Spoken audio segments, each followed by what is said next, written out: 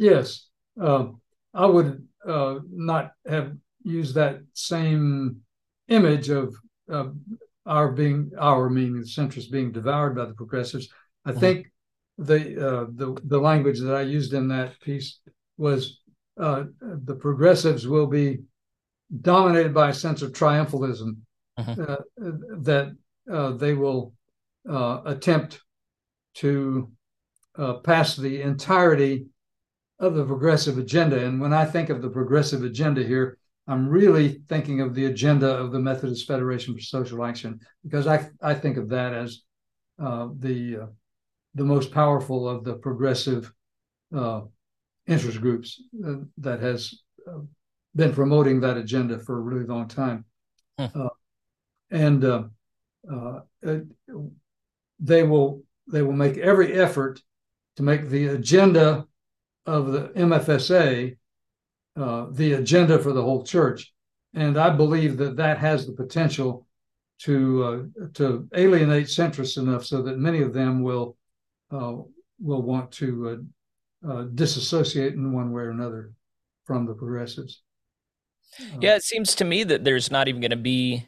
Well, when you look at a group of progressives did split off and try and do their own thing called the Methodist Connection or something like that. Yeah, what they call it, MX. LMX. It's in there somehow or other. Yeah, Yeah.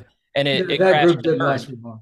Yeah, because well, when it's one thing when you are united against a common enemy and just co-opting what they have built. It's another thing whenever you have to maintain it or build something of your own.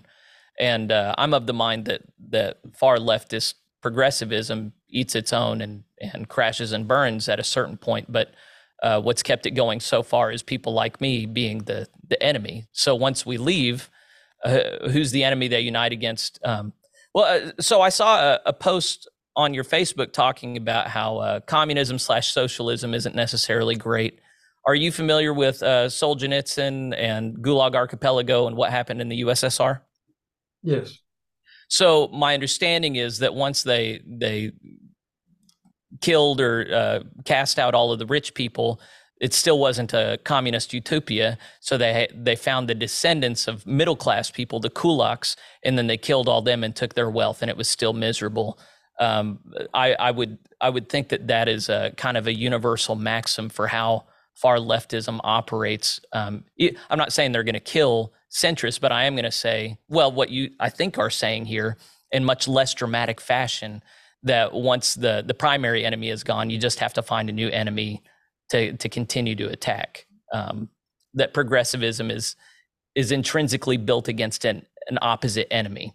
How much of that do you think is like, I'm obviously listening to right leaning propaganda and think that neo Marxism is the enemy and has taken over MFSA and all these people.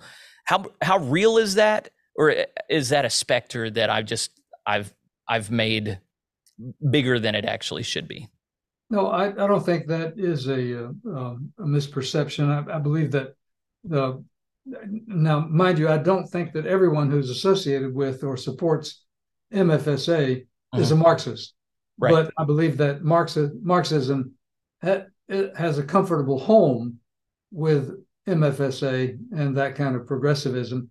Mm-hmm. Uh, and it's one of the objections I have, and one of the reasons I've never even considered becoming a supporter of MFSA is because of its leaning toward Marxism. And it may not, some of the people who support the Marxist ideal might not even claim that title and or even recognize for themselves that it's Marxism, but it is. Mm-hmm. And I've written about that as well in Have other you? places. Yeah. Uh, Yeah. Other op-eds, or have you? Where have you written yeah. this stuff? I would love to Facebook read that. mostly. I Oh, post okay. most of my pieces on that kind of thing on Facebook. And yeah, I think what I've done is I've identified. I think it's 10, maybe it's up to 12 now. A number of things that I've said. These are the goals of MFSA, Mm-hmm. and out of that list of 12, I support two of them, Okay. and only two. I'm unalterably opposed to capital punishment, and I do support full inclusion of LGBTQIA plus people in the life and ministries of the church. But all the rest of the progressive agenda that I see in the pronouncements and the leanings and aspirations of MFSA, and I reject it all. I don't agree with any of it. And it mostly has to do with collectivism and the bigger is better in terms of government, that kind of idea that comes forward. Yeah, well, and what you focused on in the op-ed is that progressives appeal to centralization of power and coercive measures once gaining control of power. And precisely so. Yeah. So yeah, I my sensibilities are largely libertarian, and so I'm going, as I read it, I was going, yes, who's this Lonnie Brooks guy? Absolutely, he sees it. And of course, I think it is important for people to understand that you don't have to subscribe to a certain label to fit within it. There are a lot of people who are neo-Marxist, even if they don't identify that way, even if they've never read a single neo-Marxist thinker, their values reflect a certain worldview that is contained in that. So I was going to give you, I'm still going to give it to you. I was concerned you were sounding too right-leaning, so we needed to give a corrective on the right, but you just said outright you support the full inclusion of LGBTQ persons, and not just involvement in laity, but also in clergy, being married in the church. You support, you're aligned with progressives in that sense. But we've bashed the left pretty good so far, so I wanted to give you space to bash the right a little bit and say where you think the shortfalls of right-leaning Renewal and Reform Coalition has been over this time, and why it is that you haven't. Has it only been the stance on LGBTQ stuff, or have there been other issues that have kind of made you go, no, I'm not a right-leaning person, I am a centrist? From a political and social point of view, I think the one point where I align with progressives is the one you've identified, which was a reflection of what I'd said earlier, in my support of full inclusion of LGBTQIA people.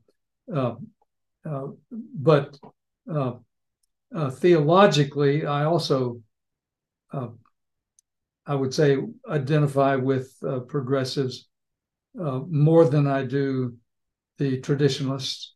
And I would not, in any sense of the word, be a biblical literalist, which is to say, I would support a much more, some would call it progressive, I might call it liberal, use of biblical interpretation. If you put it in quadrilateral terms, as one of my teachers, Albert Outler, tended to do, and he was my professor of history, church history at Perkins, by the way. That's neat. Yeah, of course. The quadrilateral, in my judgment, is a valuable tool, and exactly in the way that Outler intended it to be, which he was, in fact, when I was in school and he was my teacher, he was in the process of developing that theology, that teaching. The quadrilateral was what he was working on primarily at that time. And I don't think he ever intended for the quadrilateral to be conceived as an equal-sided figure, four sides for sure, but with Scripture as by far the more important, the longer side of the quadrilateral, and the base of the quadrilateral on which everything else is based. But that's not to say that reason doesn't and experience don't have a role to play in our formation of our authority. And so much more than most traditionalists I know and work with and relate to, I lean fairly heavily in my understanding of the quadrilateral and its role in authority in the church, lean on experience and reason to interpret Scripture and use it, understanding that still Scripture is the base, the foundation. So here's how I'm understanding you so far, is you make a distinction between the words of Scripture and the words that are in the shared covenant of the United Methodist Church, which is the Book of Discipline. With the Book of Discipline, words clearly have meaning that should only be interpreted a certain way and adhered to a certain way.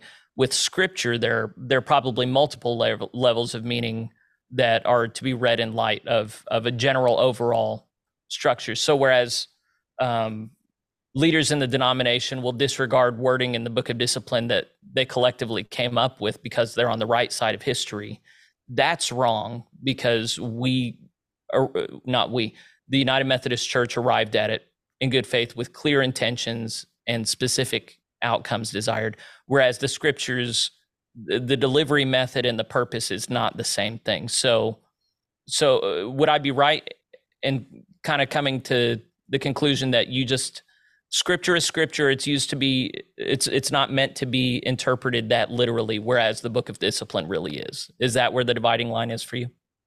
That's getting in the right direction for sure, Jeffrey. I think one reason that I could agree with that is that we don't have to go back quite so far to get to the original understanding of the discipline as we would of Scripture. And the culture from which the Scripture derived and in which it arose is so radically different from our own that, in my judgment, has to play a role in our interpretation of its applicability to our lives today. I understand that. The Book of Discipline, I mean, we're talking about 5 decades. Some of that going back maybe to 1784 and the Christmas Conference, but not much of it. Yeah. Most of it is 20th century and later. Yeah. There's less cultural distance between us and the original authors. So. And okay, well, that all makes sense to me. So now what I wanted to do, we've already been talking for a while. I was interested in your thoughts on Bishop Carcaño's trial, regionalization, and the state of racial tension in the United Methodist Church. Do you think that needs to be a separate conversation later, or do you want to just talk about one or two of them now? It's your birthday. You decide how much we cover. Oh, I'm ready to go on to whatever degree you are, Jeffrey. Look at you. Okay. Well, let's talk about the Bishop Carcaño thing first. I saw your Facebook post. I'll make an overlay of it right now so other people can read it whenever they look at this. But you had some good history there. People like me, I don't think I've fully appreciated what you said there, which is this is unprecedented. Never before has a bishop been put on public trial in this way. Of course, Bishop Sprague was scrutinized whenever he denied the virgin birth as well as miracles. And then there was also in the predecessor denomination, Borden Parker Bown, Boston personalism, not just liberal, but far left liberal. These are the two public scrutinizings of leadership I'm aware of doctrinally. And both of those went in the direction of, we're not going to kick him out. We're not going to do anything to it. Well, I guess Melvin Talbert would be another one, more recently conducting a gay wedding, a retired bishop conducting a gay wedding in an area that the bishop there had said, please don't do it. And he did it anyway. But they came to a just resolution of all that. Was there a just resolution with Sprague as well? It may not have even, I don't remember for certain, but I know there was no trial, which presumes that there was some kind of resolution, and whether you wouldn't call it just or not is just a matter of semantics. That's the phraseology that we use. So just resolution, regardless of how just it was. Well, I interviewed a guy named Robert Barnes who filed charges against Bishop Oliveto for doctrine she preached questioning Jesus' omniscience and the right standing of the second person of the Trinity. That seems to have been just summarily dismissed without even going through the disciplinary process. That's correct. So actually, let me make one corrective there. Yes, please. That is part of the disciplinary process, because the person and right, wrong, or otherwise, and I think it's wrong, but the bishop who reviews the charge is empowered in the discipline to dismiss the charge if he or she thinks there's not enough evidence to support taking it further. Okay. And so it can be summarily dismissed, and that may or may not be the right thing to have done from a point of view, but it's consistent with the power that's been vested in that person in our discipline. So hypothetically, and I've done a couple segments on Bishop Carcaño's being brought up on charges and placed on, I think it's leave. She's still getting paid, but she can't serve in any capacity. She's suspended, but not relieved of her pay. Yeah, that's correct. So the bishops in charge of reviewing this could have also summarily dismissed it and put her back in right standing, but they chose not to. Okay. So originally it was Bishop Olivito that was overseeing it, but I think she no longer serves in the president of the Council of Bishops of the Western Jurisdiction. I forget if it's somebody else. It's not Escobedo Frank. Okay. So that's important to know, I guess. Another Hispanic woman. Oh, sure. Yes. I have a hard time thinking in these terms. All right. So another Hispanic woman, she has also chosen not to dismiss the charges. And in fact, the trial is going forward next week or the week after in a different jurisdiction. They're doing essentially jury selection at this point. It's the 19th is a trial date. Yeah. And so I've made a lot of calls. I've tried to figure it out. Nobody will squeal on what the charges are. It's amazing to me that they're going to do this live streamed for everybody to watch. This is indeed unprecedented. It seems, I mean, I love it. I'm going to watch it. I'm excited. How should other people feel about this? Is this something that you should feel differently based on if you're left, right, or center, or are there some basic ethics? I'm in favor of transparency all the time. I just think people need to be trusted to know what's going on behind the scenes. So I love it. But so from your perspective, is this a good thing? Are they doing it wrong? What should a smart person think about all this? I think that we've done the right thing in requiring confidentiality in the lead up to a trial because of the possibility of coming to some kind of a resolution. And by having maintained the confidentiality, the integrity of the person who is the respondent is protected that way. That's completely opposed to what happens in a secular process, of course, where everything is out in the open all the way. So I believe that I can't think of another one. I think that's the only place that I would support other than complete openness in process. I'm a very strong supporter and have been in our judicial and legislative processes of the openness of process in United Methodist Church at all levels. Our discipline protects that. Actually, most people don't know this is the restriction, but the only remaining part of our book of discipline that requires openness of process applies strictly, in a strict sense, only to our general agencies, because that's where it is. And the Judicial Council's ruled that a rule that's in that section of the discipline only applies to the general agencies. So our local churches, our annual conferences, and none of our conferences are, in a strict sense, bound to keep their processes open. But I think that's a mistake, and that our processes should always be open, with this exception for confidentiality in the lead up to a trial in a judicial process. I think maintaining that confidentiality is valuable and is important in the protection of the respondent.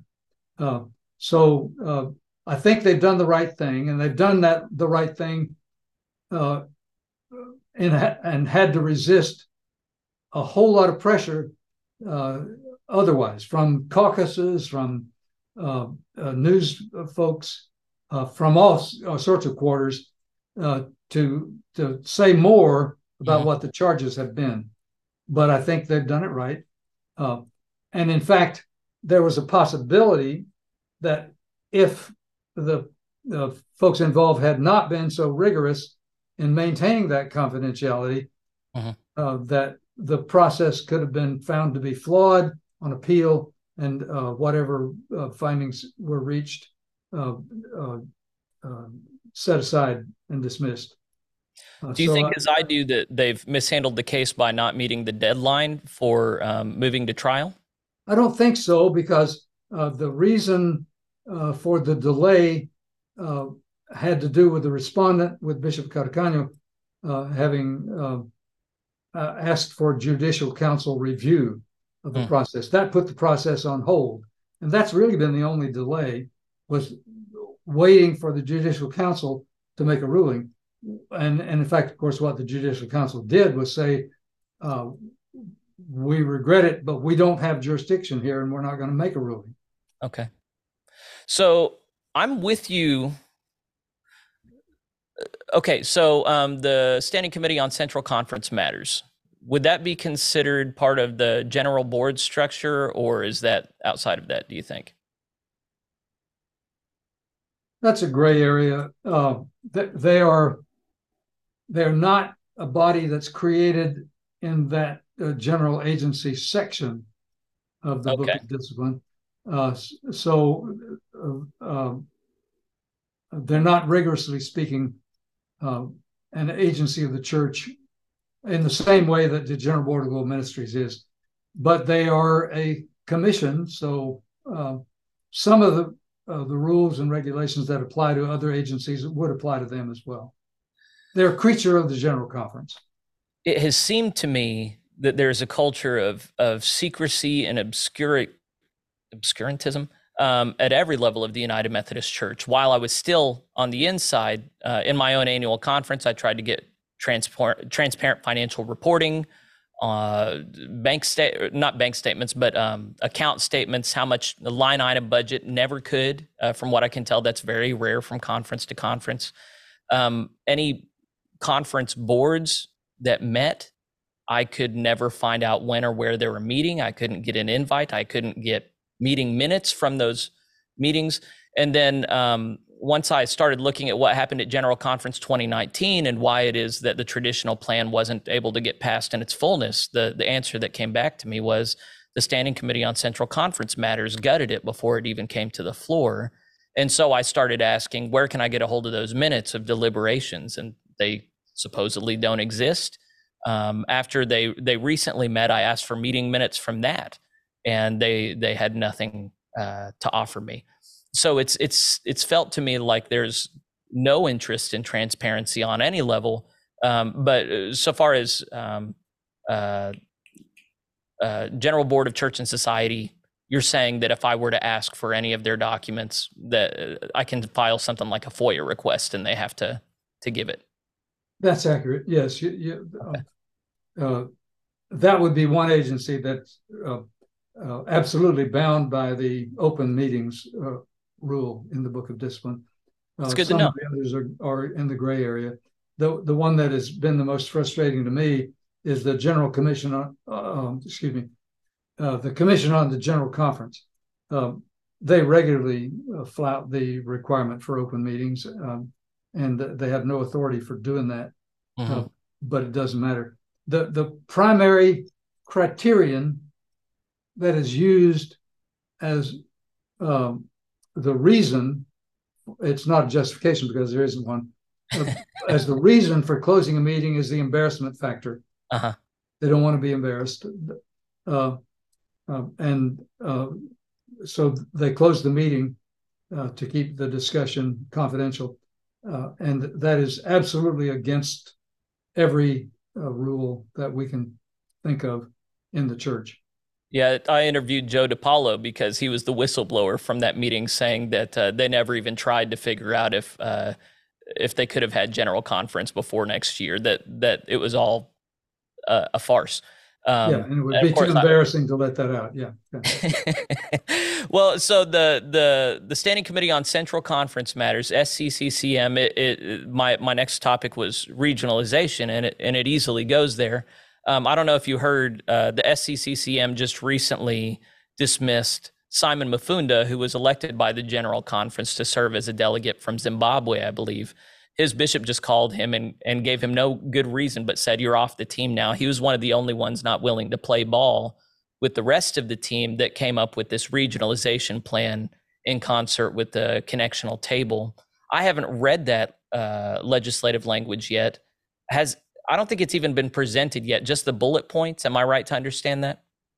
You are right, and that's kind of frustrating and really distressing. In fact, that body of three bodies actually that they have not published the legislation, and we know the legislation exists because the Central Conference Matters Committee and the connectional table have both approved it.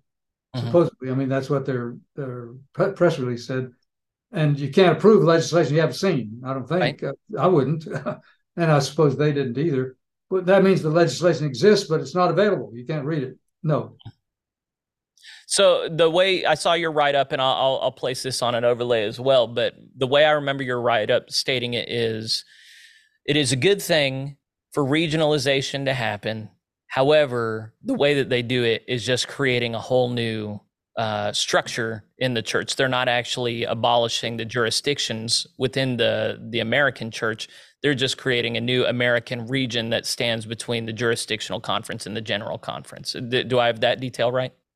Yeah, that's part of what my critique was. I actually made two. One is I don't see that we need another complete layer of structure with all the expense that would entail. And the argument could be made, I suppose, that in the beginning it's not going to cost a whole lot of money. We'll meet at the beginning or at the tail end of a general conference, whatever, and the same delegates will serve. And that's true. But the one thing we know about bureaucracy is it never tends to shrink. Right. It always grows. And so we can see that's going to become a whole new expensive layer of church, the way that's been proposed. And the other main critique that I've got of that is that I don't know anybody in the church who believes that the reason the church is separating in the United States is because of regional differences between the church in the United States and the church in Africa or the church in Philippines or the church in Europe. It's the separation of the church in the United States is taking place because of differences within the church in the United States. And regionalizing the church between America and Africa doesn't address that problem. If you want to do regionalization as a means of addressing the unity of the church, a way to keep the church together, that's not the way. We're going to have to regionalize within the United States as an important piece of that, not as a replacement for the regionalization around the world, but at least a piece of the regionalization just has to be regionalization within the United States as well. So your wording here is reminding me of Chris Ritter's legislative plan for the 2019 conference. I think it was called the Jurisdictional Conference Plan, which it broke down the current jurisdictional conferences, and then it made three, I think, based on ideology: a liberal conference, a conservative conference, and a centrist conference. Is that kind of what you're talking about, so far as what a regional? It's very similar. Yeah, very similar to Chris Ritter's idea. There are some differences in the way I've gone about it. Hey, by the way, this is going to General Conference as a petition from the Alaska Conference. So is that part of the oh heck, what is this that you linked to a place? Would it be the Unity and Amicable Separation Robbins and Hitson thing? Is that it, or is it?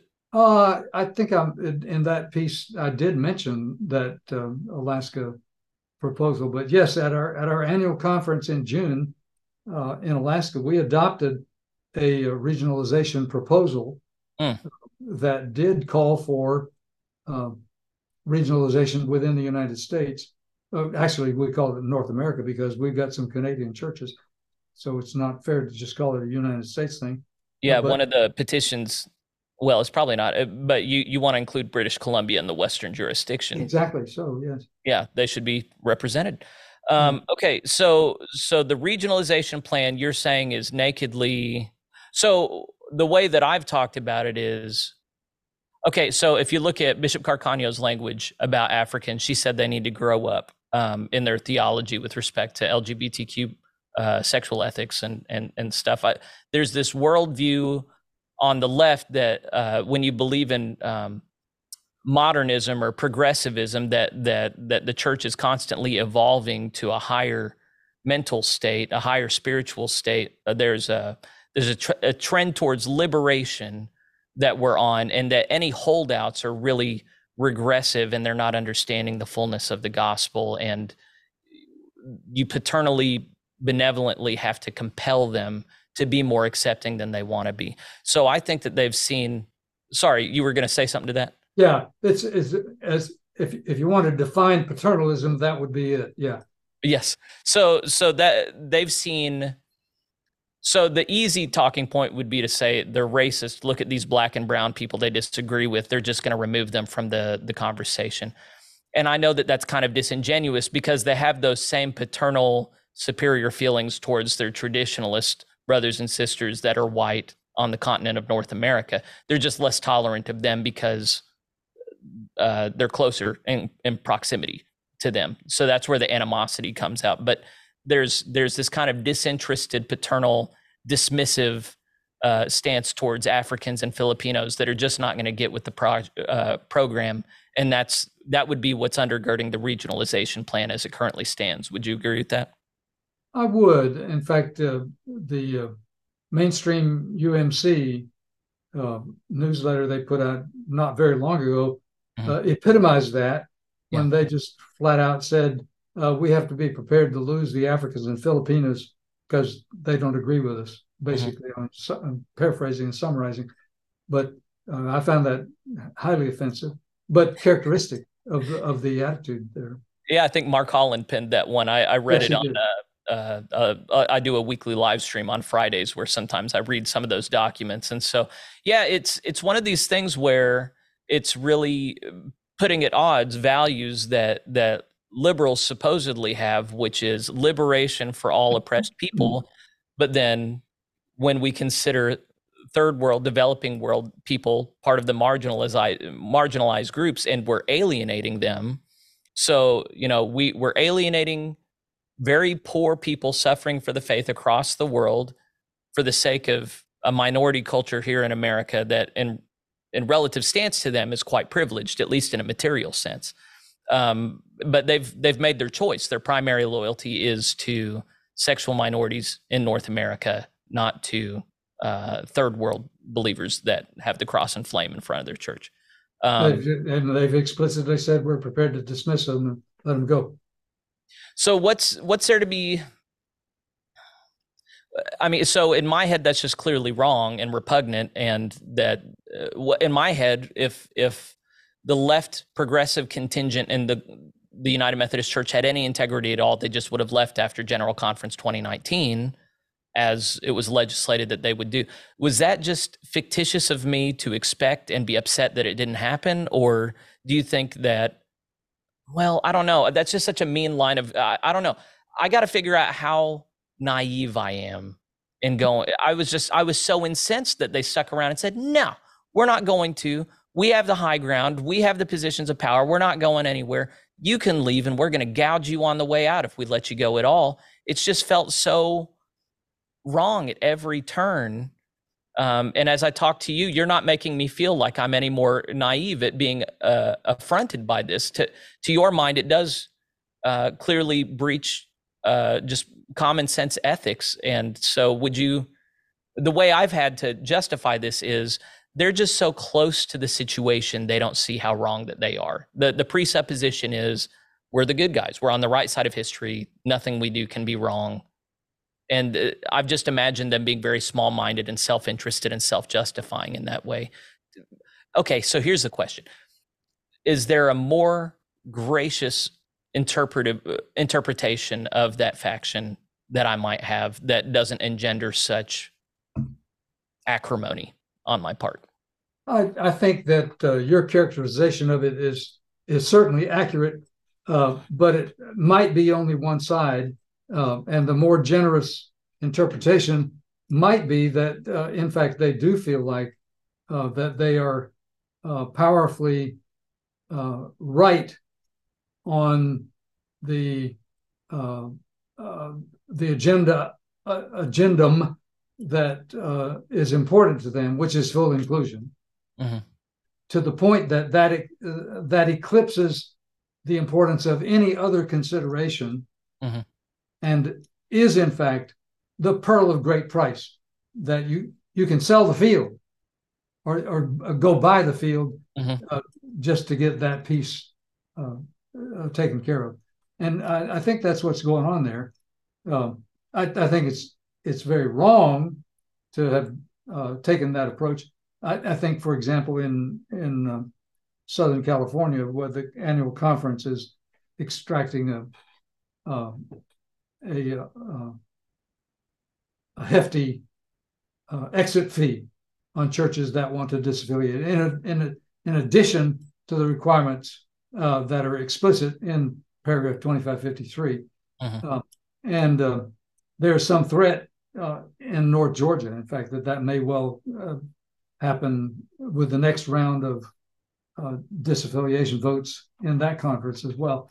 Mm-hmm. And I think that's a really big error that the church could make, and may well make in these annual conferences. In fact, I've put a pair of petitions in to the General Conference that would call for uh, a, a reinstatement of 2553, which expires at the end of this year.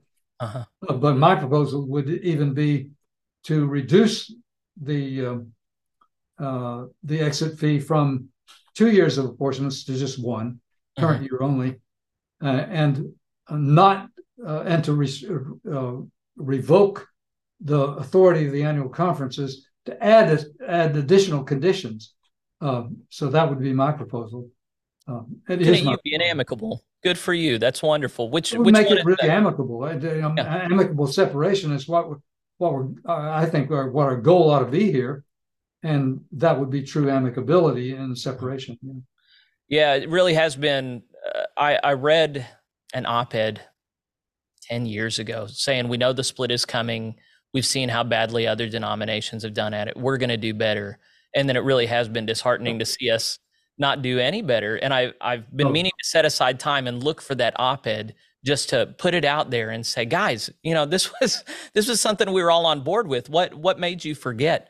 But I just love that you and others, I hope you're not the only one coming with amicable legislation for General Conference 2020 that's going to meet next year. And of course, I hope to talk about the particulars of that in coming episodes on my channel. I did want to pivot at the last bit because your historical perspective, you've actually lived through the 1960s, the late 1960s, that was so racially turbulent in our nation. In dealing with the United Methodist Church, we've talked about the global racial divide, which of course a lot of culture maps onto that. But within the United States right now, the ideology of critical race theory is ascendant, which it's not an exact term, but I associate it with race essentialism, believing that people of different races are actually different in some essential ways, that individuals are primarily members of their racial group before they are individuals, and that we need to be maintaining these quotas, and that the face of a given person in authority, their racial heritage matters. It's a whole family of ideas that is decidedly not classically liberal, but is I would consider regressive in a racialized sense.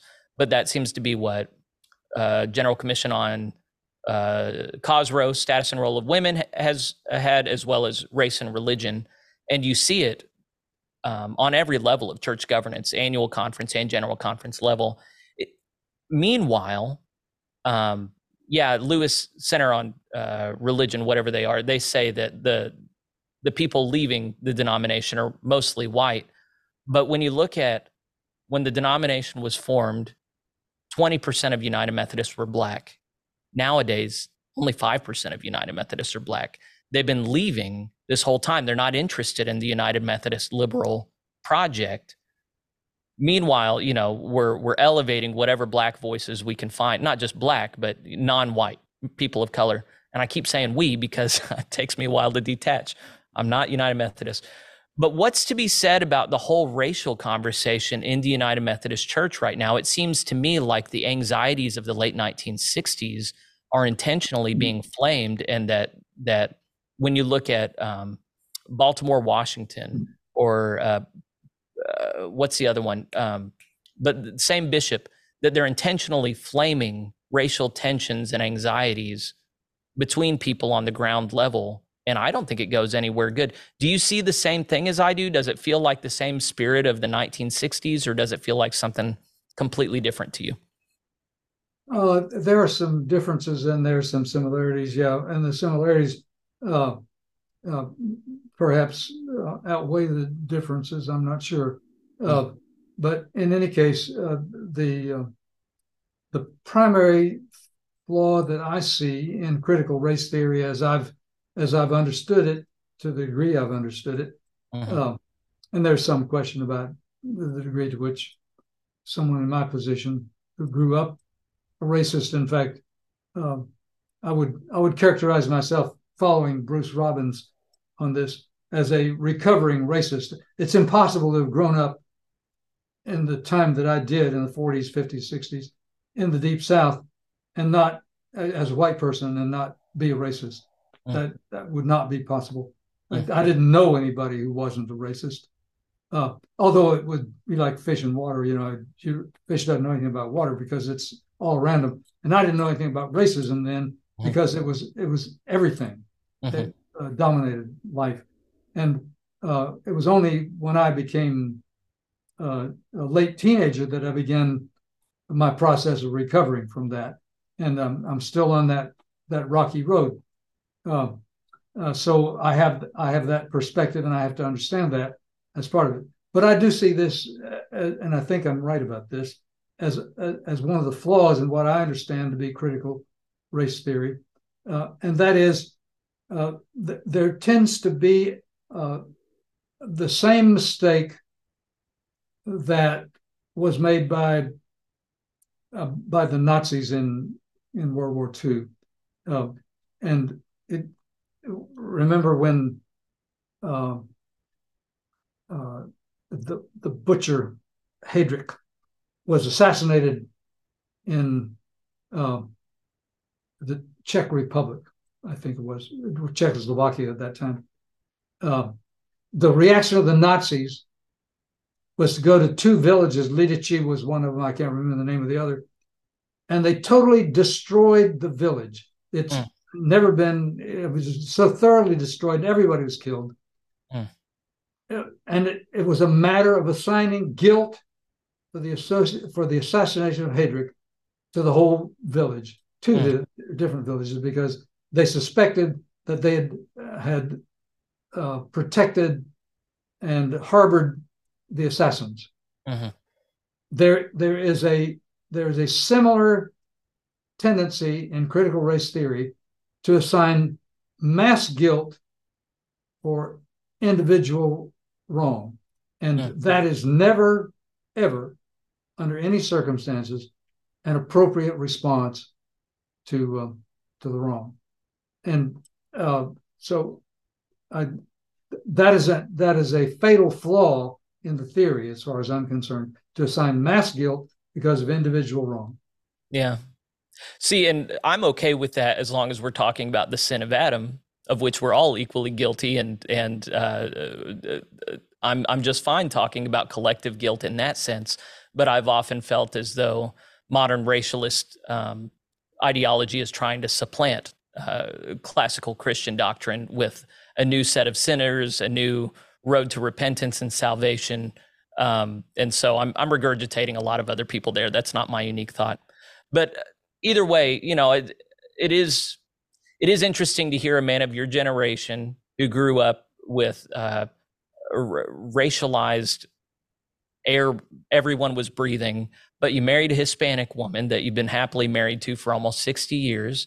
You've been in the United Methodist Church, which has at least tried to pay lip service to I mean, for a while, I feel like everybody was aiming at a colorblind destination. I think that's changing right now. I don't think That's what King that, called for.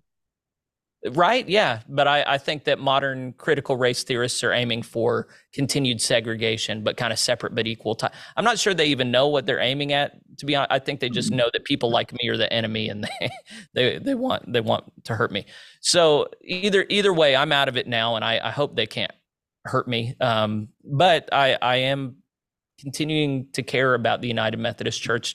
People ask me why it is that I continue to cover them after I've left, and the answer was it was just too hostile for me to speak openly about on the inside. But I think somebody needs to talk about what's going on who is not with the program, and so I'm hopefully helpful in that way.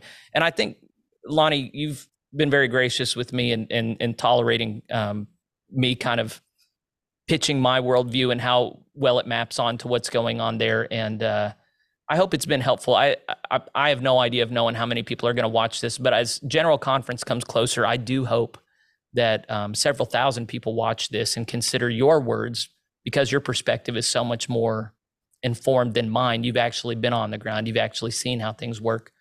So, hey, here's a good way to end this. How would you encourage people to pray for the United Methodist Church in the lead up to the next General Conference? I would encourage people to plead for and expect God's guidance. And the task, of course, in actualizing that is to try to turn what you feel God's guidance to be into a legislative program. And that's what I try to do when I write my petitions. I've got somewhere close to 60 of them now that'll be before the General Conference. Okay, well, so with this, we publish on a few different platforms. There's always the words that come along with it. In the show notes, you've got a Dropbox website where you've got your legislation that you're proposing. Would it be fitting for me to have the link to your Dropbox there so people can check out the legislation you're proposing? Sure, that'd be fine. Okay, well, viewers, I have no doubt all my viewers made it to the end of this conversation, so they can check those out. And if you haven't looked at legislation before, a lot of these are just 2 pages long. Some of them are more lengthy than that, but very interesting stuff. If people are still in the United Methodist Church, I want to urge you, do what you can to be an informed person, know who it is going to be representing you on the floor of General Conference. Let them know how you feel about the different things being presented, in particular about regionalization, because it does seem like that is the main thing that they're trying to shove down everybody's throats, and it does not necessarily reflect the will of the body. So that will be determined next year. I don't have a vote. Lonnie, is there anything else important that you think anyone who spent the time with us should hear or know before they conclude their time with us? I think it's all there, Jeffrey. Thank you. Yeah, we had a good time. We're gonna cut the feed now, and we're gonna stay on me and Lonnie and pray just a little bit, because this is a time for fitting prayers. So viewers, I'm gonna ask you, whenever you turn this off, go ahead and say a prayer for the United Methodist Church, whether or not you're in there or not still. And then if you think that this was a helpful conversation to have, and you think other people would benefit from listening to it, go ahead and share it, like it, put it on whatever platforms you're on. Appreciate all the engagement people give to this. And I don't know what God's going to do with it, but may he be glorified. And insofar as it's useful, may the United Methodist Church be sanctified. All right. Thanks, friends. See you later.